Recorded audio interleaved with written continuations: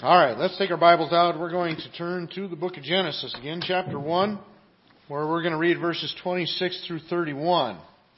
It says, Then God said, Let us make man in our image, after our likeness, and let them have dominion over the fish of the sea, and over the birds of the heavens, and over the livestock, and over all the earth, and over every creeping thing that creeps on the earth. So God created man in His own image. In the image of God He created him, male and female He created them. And God blessed them, and God said to them, Be fruitful and multiply and fill the earth and subdue it and have dominion over the fish of the sea and over the birds of the heavens and over every living thing that moves on the earth. And God said, Behold, I have given you every plant yielding seed that is on the face of all the earth, and every tree with seed in its fruit, you shall have them for food. And to every beast of the earth and to every bird of the heavens and to everything that creeps on the earth, everything that has the breath of life, I have given every green plant for food. And it was so. And God saw everything that He had made, and behold, it was very good. And there was evening and there was morning, the sixth day. You know, Lisa and I were talking the other day about technology, and it's amazing, isn't it, what technology has done in our lifetime. The computer and the internet and all those things, and we've got to see so much of it. I remember when I was in high school, there was a typewriting class, not a computer class. And they had a few computers off to the side that they had gotten, but they were a new thing. You know, and so that wasn't, and the old floppy disks, and then they went to the hard disks, and computers were already there when I was, by the time I was done with college. But I was out of college when I got my first computer, and it came from a Boeing surplus store. And Boeing was done with those, and it was old, what were they, 386s or something they called them. And I remember a guy from our church volunteered his time to come over and teach me how to use it, because you had to tell it to do everything. You had all these commands that you'd type into it, and then it would do something. Windows was a fairly new thing at that time.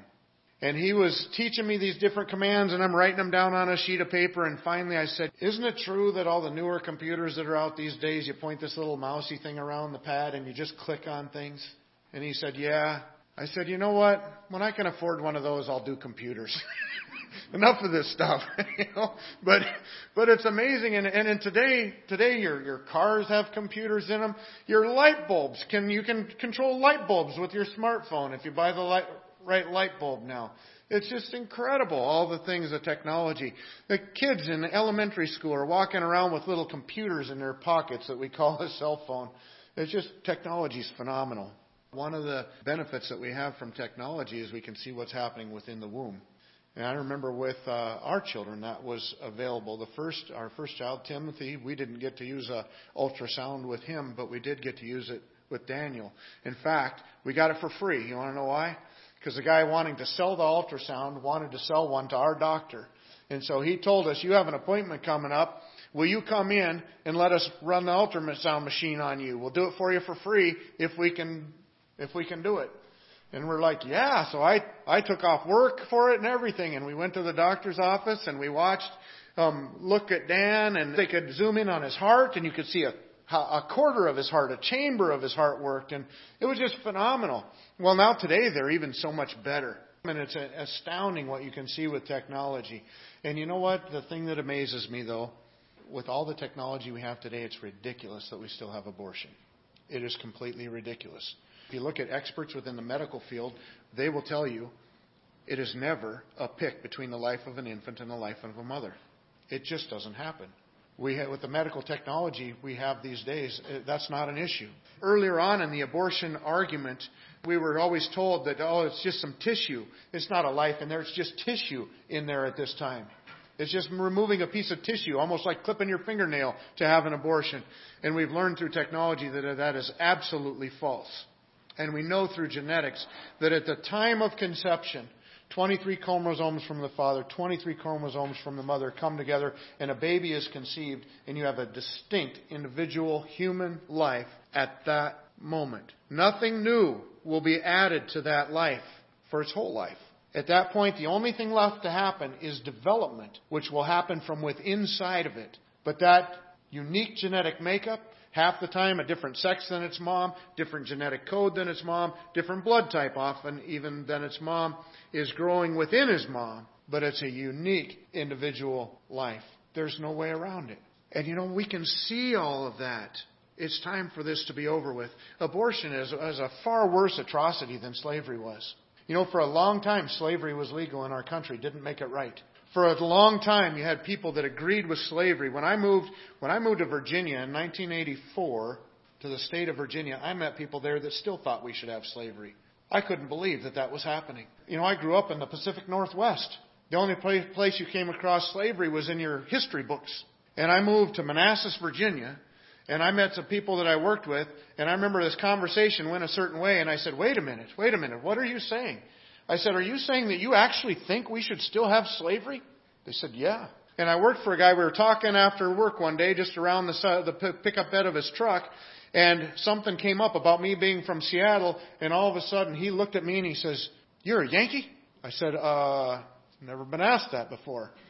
I guess. I don't know. Never thought of it. I said, I'm from Seattle. Well, Seattle wasn't even around the Civil War time, but he says, doesn't matter. They all raise them the same in the North. He says, you're lucky I didn't know that when you got hired. I said, why? He said, I wouldn't have hired you. I thought, are you kidding me? This stuff is still around?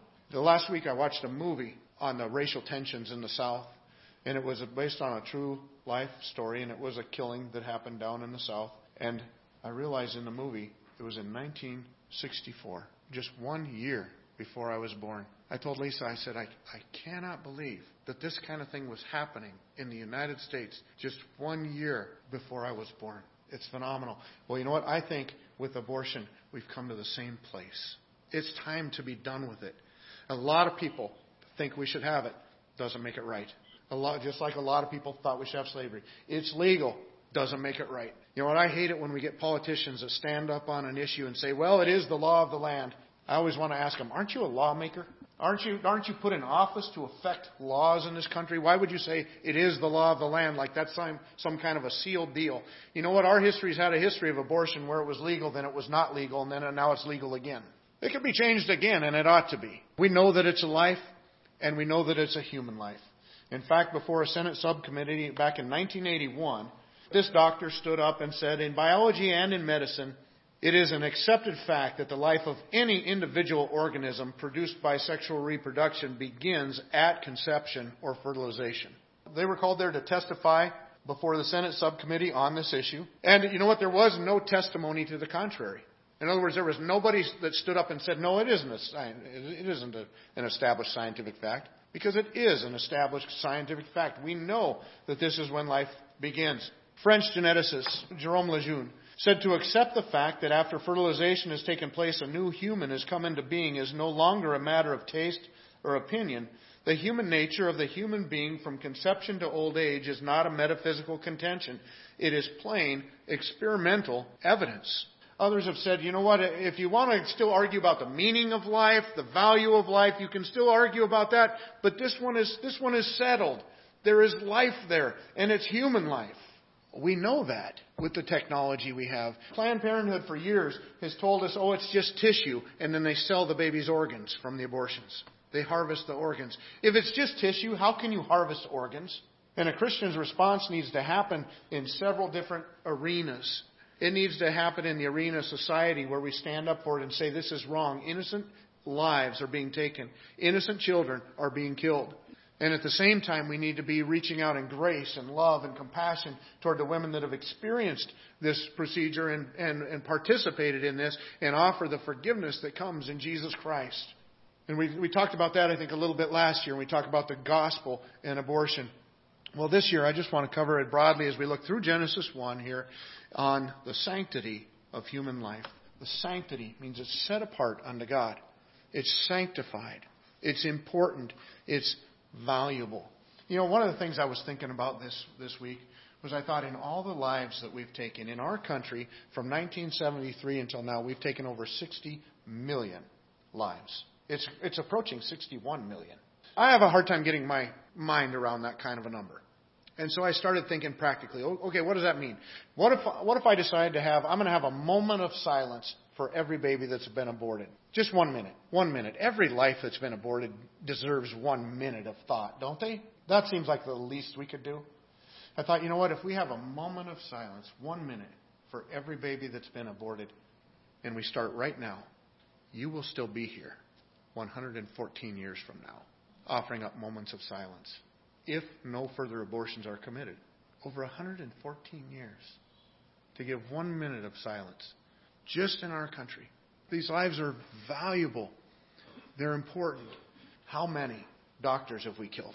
How many inventions, even in our day of technology, do we not have because of all those people that have been killed? Surely there's some in 60 million that would be inventors, that would come up with some good ideas. Surely some of them would be doctors. Surely some of them would be artists. Surely some of them, every occupation you can think of when you're talking about 60 million people. But you know what? That's really beside the point. Being a doctor doesn't make them valuable. Being an artist doesn't make them valuable. Being an inventor doesn't make them invaluable. They're already valuable because they're human beings. They have their value is intrinsic to them. That's what our forefathers recognized. That's why we have these inalienable rights of life, liberty, and the pursuit of happiness, is just because of what we are. We are a human life. Well, as we look at the sanctity of human life, the three of the reasons, notice these aren't the three reasons, these are just three of the reasons that abortion is wrong that we see in Genesis chapter 1. First of all, it violates the image of God. The one thing that stands out different from all the rest of the creation that God put together, from animals and birds and fish and plants and all the rest of it, is that we were made in the image of God. We bear His image. We bear His likeness. That's what gives us value, is because we're made in His image. Now, I know that when we ate the fruit, that image has to be marred to some point. But I also know that when we look through Scripture, that image is also maintained to some degree. In fact, as we were to go on from here, if we go on to Genesis chapter 9, it's after the flood. Noah gets off the ark, and God institutes human government. And this is what He says to Noah in chapter 9, verses 5 and 6. He says, "And for your lifeblood I will require a reckoning." Now, remember what's happened previous to this. Cain has killed his brother Abel. The world becomes more increasingly violent, more and more like Cain. And God finally destroys the world because of their wickedness and their violence that is over the face of the earth. Now, when Noah lands on dry land again, God says, now there's going to be a reckoning. If anybody takes the life of a man, He says, from every beast I will require it, and from man. From his fellow man I will require a reckoning of the life of man. Whoever sheds the blood of man, by man shall his blood be shed, for God made man in His own image. This is just a few verses after God gives them permission to eat the animals. He says the animals you can kill and eat, but human beings, if you kill one of those, then you will be put to death. The severest of penalties covers this, because you've taken a human life that was made in His image. We see it also in dealing with other situations within the Bible. In 2 Corinthians chapter 4, it points out the fact that Jesus is the image of God, that in Christ our image of God is restored for us. In their case, the God of this world has blinded the minds of the unbelievers to keep them from seeing the light of the gospel of the glory of Christ, who is the image of God. Jesus Christ came to be our Redeemer, our Savior, to restore the image of God in us. James chapter 3 and verse 9, talking about our tongue, the damage we can do with our tongue and how it's hard to control. It says, with it we bless our Lord and Father, and with it we curse people who are made in the likeness of God. We shouldn't be cursing people who are made in the image of God with the same tongue that we bless God with. But how we treat other people, how we speak of other people, should reflect the fact that those people are made in the image of God. We do it with our kids in our release time ministry all the time. First day of release time, I tell them we got one rule in here. The rule is respect. And we're going to respect three different groups of people. We're going to respect God, our leaders, and others. And I go through how that's what we're supposed to do biblically. And when I get to others, I say, you know what? I want all of you to look around at each other right now. Everybody sitting around you is somebody that's made in the image of God. And so I want you to treat them like it. So they deserve to be valued. They deserve to be respected and treated with some kindness and gentleness. How are we made in the image of God? It's not physically, obviously, because God is spirit.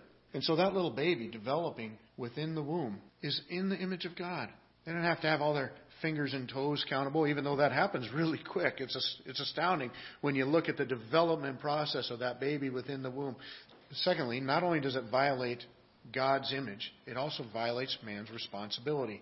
Man's responsibility, similar to the image of God. Did you notice with the image of God, he makes that statement several times with that little phrase, in his image, in his likeness. He does the same thing with something else, exercising dominion or subduing the earth. Mankind in his creation, in the image of God, he is to exercise dominion. In other words, he has a responsibility. Adam and Eve were put in the garden, and it was their job to tend the garden, to manage the garden. Right off the bat, even before Eve is created, Adam starts to name the animals, and he's categorizing the animals. Just the same thing that we do all the time when we're learning things in science. And so he has a responsibility to subdue the earth.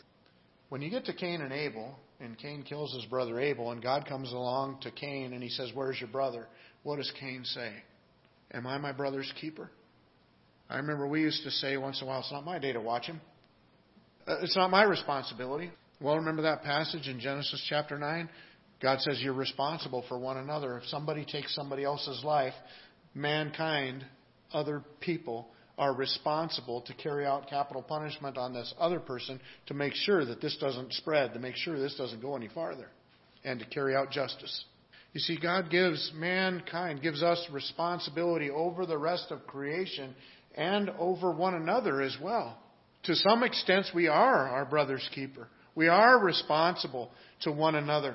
You know, in Exodus, when God gives even more laws to the people of Israel, in Exodus chapter 21, verses 22 through 25, it says, "When men strive together and hit a pregnant woman so that her children come out, but there is no harm, the one who hit her shall surely be fined, as the woman's husband shall impose on him, and he shall pay as the judges determine. But if there is harm, then you shall pay life for life, eye for eye, tooth for tooth, hand for hand, foot for foot, burn for burn, wound for wound, stripe for stripe." Notice the infant in the womb of the mother is given the same protection under the law of God as the mother gets. It's not just the mother's life that's at risk or that's valuable in this situation and worth protecting. It's the life of the infant within her womb that is also worth protecting at this point. Why? Because he's made in the image of God. You see, it's mankind's responsibility to protect the sanctity of life that we're allowing to be violated in our country at this time. You know, we do have some laws on our books that also prove the same thing. In fact, if we look at the Unborn Victims of Violence Act signed by President Bush back in 2004, it says, "Whoever engages in conduct that violates any of the provisions of the law listed in subsection B, and thereby causes the death of or bodily injury as defined in section 1365 to a child who is in utero at the time the conduct takes place, is guilty of a separate offense under this section." In other words, if somebody does something to a pregnant woman that hurts that baby, they get charged for a separate offense for the baby than the original offense for the mother. In section 2A, it says, "Except otherwise provided in this paragraph, the punishment for that separate offense is the same as the punishment provided under federal law for that conduct had that injury or death occurred to the unborn child's mother." You know what it says? Exactly the same thing as it says back in Exodus. Remember that guy several years ago in San Francisco that they killed his wife who was pregnant? And they found her. Remember, he got tried for 2 murders? That's what this is saying. So then we got to ask the logical question, then how come the mom can just go in and kill the baby? Anybody else kills the baby, it's murder. Mom goes and does it, it's fine. That doesn't make any sense. And we've had that same kind of hypocrisy in our clinics and hospitals for years. This 8-month baby that's about to be born premature, they're going to every length to save its life. And this one, for a certain fee, you can go in and just have it killed. It doesn't make any sense. But that's what still exists in our sophisticated modern society today. You know, the Declaration of Independence says that we hold these truths to be self-evident, that all men are created equal, that they are endowed by their Creator with certain unalienable rights, that among these are life, liberty, and the pursuit of happiness. Life, liberty, and the pursuit of happiness are all snuffed out in abortion. We are responsible for one another. When our society is doing this, we're responsible if we're not speaking up, if we're not trying to put an end to it. The 14th Amendment, "Nor shall any state deprive any person of life, liberty, or property without due process of law, or deny to any person within its jurisdiction the equal protection of the law."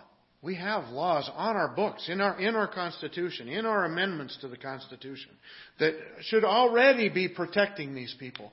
But our Supreme Court, for some reason or another, says, oh, those people don't fit in that category. Instead, you know what's important? The privacy of the mother. Are you kidding me? Stealing something privately doesn't make it okay. Can I kill a 3-year-old privately in the comfort of our own home? No. Try applying that with any other law that we have in the world. There isn't any law that they say, well, as long as you do it privately, it's okay.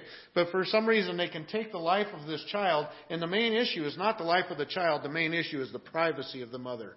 That just doesn't make any sense.